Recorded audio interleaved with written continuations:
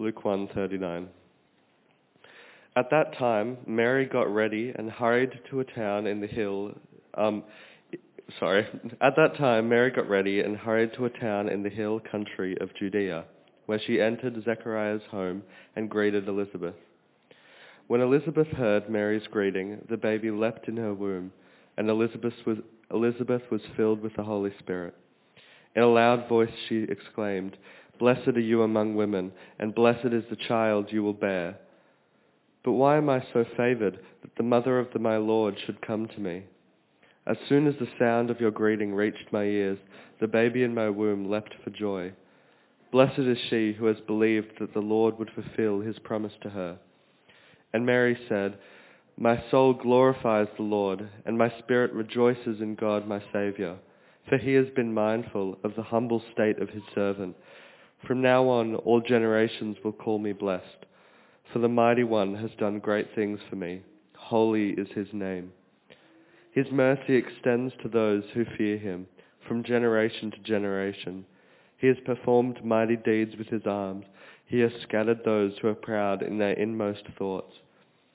He has brought down rulers from their thrones, but has lifted up the humble. He has filled the hungry with good things, but has sent the rich away empty. He has helped his servant Israel, remembering to be merciful to Abraham and his descendants forever, just as he promised our ancestors." Mary stayed with Elizabeth for about 3 months and then returned home. This is the word of the Lord. Is that fine? How about I pray, and that'll help us work out if it's working. Gracious God, we thank you for your word. May it speak to our hearts and minds and be enacted in our lives. Amen. It has been a joy to be with you this morning to receive Alex into membership of the Anglican Church of Australia, because what we were really doing was hearing Alex publicly declare that at this stage of his journey following Jesus, he wants to be part of the Anglican Church and commit to living out the promises made at your baptism, because we recognise your baptism in the Catholic Church, and your confirmation for that matter, and that the promises that you've already made, that you want to live out those promises now in the context of this church, Parkville in particular, and the Anglican Church more broadly. Now that's great news for you guys. It's also great news for me. It's good to know that there's people in leadership in the Anglican Church who actually believe its doctrine and are prepared to act according to its polity. So that's really good. Our reading today is all about celebrating good news. So, how do we celebrate? What are some of the ways that when we're at wonderful occasions or something that we think is absolutely wonderful, how do we celebrate? Just recently, I went to the wedding of my 30-year-old niece. They were high school sweethearts, got together at 16, but didn't get married until 30. So it was a great celebration. And how do you think we celebrated there? What did we do? Pardon? We ate lots of food. And what's the other thing that often happens to celebrate these days at things like that? Photos, yeah, endless photos, and they look so happy, let me tell you. And they also had, the special dance, after all the speeches, and they do the special dance at the beginning of the reception. How do we celebrate birthdays? What are some things that are particular that we celebrate birthdays with? Yes. Cake, that is right. Wonderful cakes. I'm of the chocolate cake and the hundreds and thousands variety and never extended beyond that. But yes, the cake. And what's another one? Presents. And what do we sing? There's a song we sing. Yes, right at the back. Happy birthday to you. Absolutely, all the time. That's right. How do we celebrate Christmas? This is very topical, yes. Presents, yes, very topical. That's a reminder to your mother, yes. Yes? Yeah, carols, we sing again, don't we? We also do a lot of eating, but we also sing, don't we? Lots of carols. Well, what we're seeing today in our reading is Mary celebrating, and she is singing. That's what we're seeing, a great It's only two women, but they are really celebrating and they're singing, and I bet they're dancing too, actually. She's celebrating with her cousin Elizabeth, because Mary, she's settling some very unsettling news. She's set off in a hurry to visit her cousin Elizabeth because the angel has announced to Mary that she is going to bear the Son of God, the baby Jesus, the birth we celebrate each year with Christmas. And as Nikita pointed out, she accepts the news when she says, "Here am I, the servant of the Lord," this love word. But I mean, we all think, isn't this lovely, Christmas, and how wouldn't it be amazing to have an angel come and make that announcement? But actually, her world has been absolutely turned upside down. She's only engaged at that point, or betrothed as they would have called it then. She's not married, and also she's a very young teenager. So in her world, 2,000 years ago, the world of first century Palestine, the news that she was going to have a baby could not have been more unsettling. Her whole life is being disrupted. How could she tell her parents? How could she tell her fiancé when he knew the baby wasn't his? Who was going to believe a story? She was actually being pushed to the margins, and it wasn't her choice. But she was accepting it. We don't know her parents' reaction. We do know Joseph needed the convincing of an angel in a dream before believing her. But for the rest of her life, she would be marked out by many as the girl who had an illegitimate child. Well, the angel has also told Mary that her elderly and relative Elizabeth, who hasn't been able to have a baby, is actually miraculously pregnant. And I have to say, the truth is, having had my children at 35 and 39, I actually relate far more to Elizabeth than Mary in this story. But no wonder Mary sets off to visit her, because Elizabeth is someone who would actually understand. More than that, she's got someone she can celebrate with and whose greeting is more than she expects. It is actually helping her grasp the reality of what God is doing. Who here of you, I can see some of you have little brothers and sisters, and are any of you here old enough to remember actually being able to put your hand on your mother's tummy and hear feel the baby move and yeah, you can, yeah, and maybe kick, yeah, yeah, when those two are little, yeah. Anyone else? Yeah. It's an amazing feeling, and I've actually known what it is to have a baby kick and turn inside myself in my womb. But I read this and I think, leap for joy. That's pretty amazing. So it's pretty unsettling for Elizabeth as well. But her response, what she says, where we picked it up today, would have settled Mary's doubts and fears. And Elizabeth was filled with the Holy Spirit and exclaimed with a loud cry, "Blessed are you among women, and blessed is the fruit of your womb. And why has this happened to me, that the mother of the Lord comes to me? For as soon as I heard the sound of your greeting, the child in my womb leaped for joy. And blessed is she who believed that there would be a fulfillment of what was spoken to her by the Lord." So even though God had turned Mary's world upside down, Elizabeth reminds her of the blessing God has bestowed on her for believing his promises. The blessing of bringing the Lord, the Son of God, the Messiah, the ruler of God's eternal kingdom into our world. The blessing that would far surpass all that she would suffer. She was willing to obey God regardless of the cost.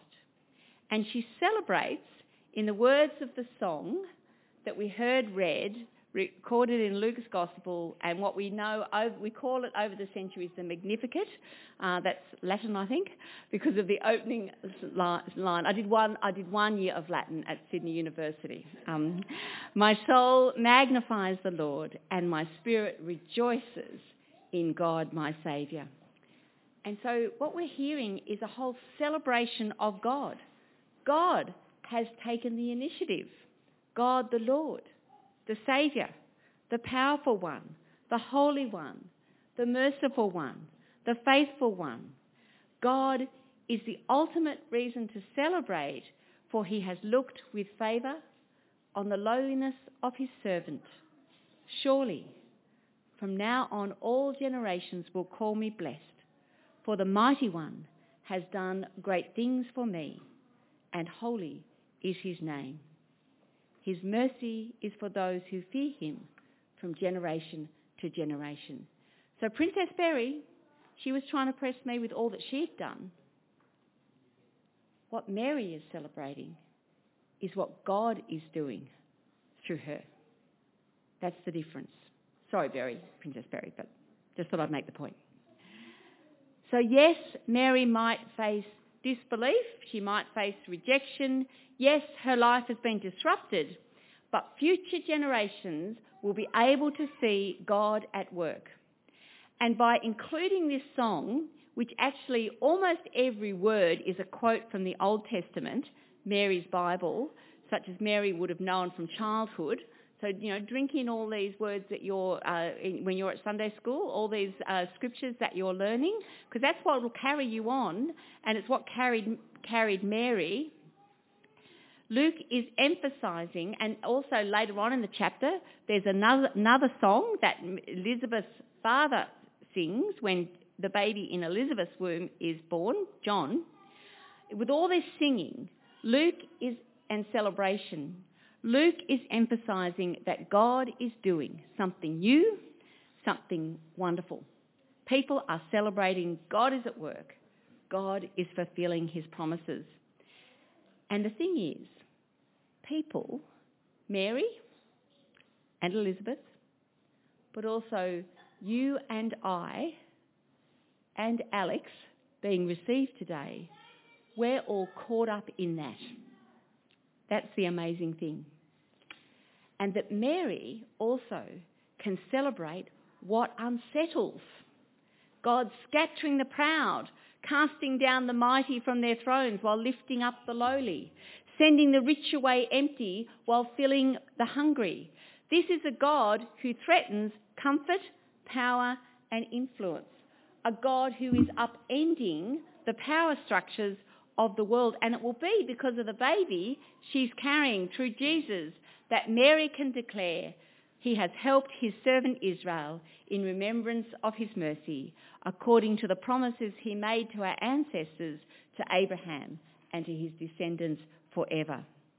See, I think the Magnificat particularly resonates with us at this time because we also have been so unsettled. We have experienced a disruptor in our personal lives, with our families, in our communities, in our workplaces. Our world has been turned upside down. We talk about pre-COVID, and I get totally skewed in trying to think sometimes about lengths of time. But our world has been totally turned upside down. What school looks like, what work looks like, what church looks like. And after nearly 3 years of COVID, a significant time of disruption and change, churches, and also world events in lots of ways are only serving to underline this, churches, along with many other organisations and the wider community, still don't have a strong sense of how everything will unfold, what it all means as we look to the future, as we're called to reimagine the future. And yet, God is doing something new, something wonderful. There are many stories I've heard over these past 3 years, stories of God at work, stories of grace, stories to inspire.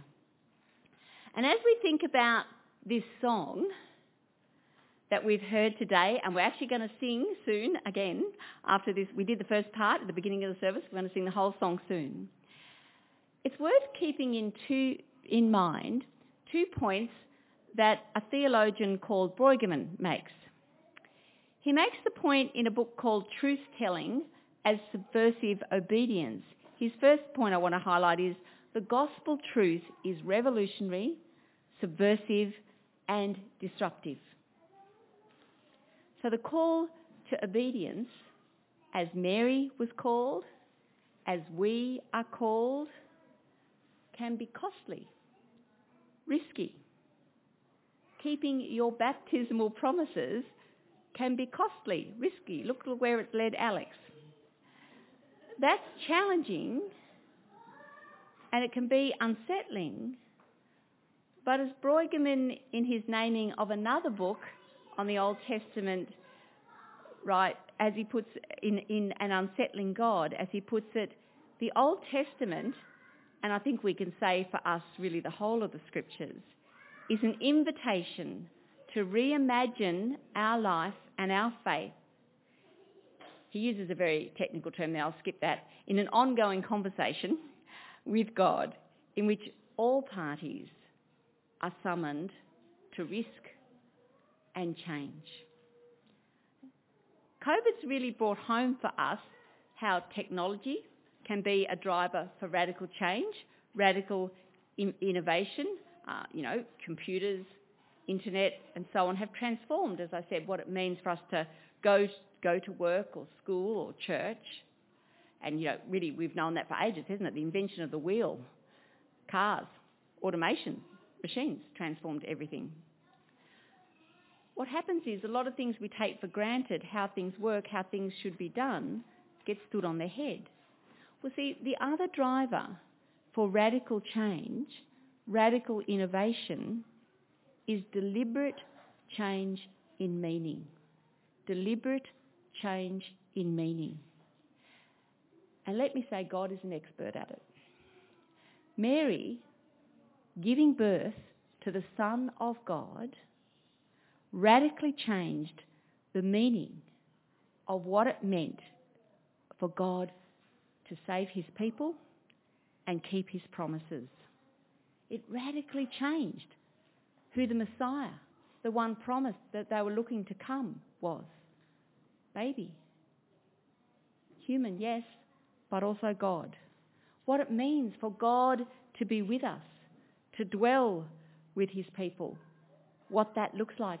I prayed for you today effectively for the strengthening of the Holy Spirit in line with your confirmation promises, Alex. That is God dwelling within us through Jesus, his Son. Times of crisis, times of disruption, such as we've experienced, as hard, or whatever, besides COVID as well, as hard and as challenging and as difficult as they are, it's in these times that God's people are helped to recover their vocation, gain a clear sense of purpose, at the heart of which is love. And see, that is what Mary is celebrating. She, at the heart of it, very simply, she is being called to love this baby Jesus. To love this baby Jesus and all that that will mean. A huge risk for her, a huge change, yes, but that is the heart of it. And so she is celebrating her God who is giving her this calling, this purpose, her God, our God, who takes the initiative, our Lord and Saviour, powerful, holy, merciful and faithful, the God who fulfills his promises through lifting up the lowly and filling the hungry with good things, the God who calls each of us to play our part. So I want to say to you today and this Christmas, and as you look to 2023, be open to God turning your life upside down. Not only accepting, but celebrating. Not just saying, okay, but gladly obeying God's call on your life, on your church here at Parkville, to celebrate what it means for you and I as your bishop to be caught up within God's story of salvation. May you have a blessed and holy Christmas.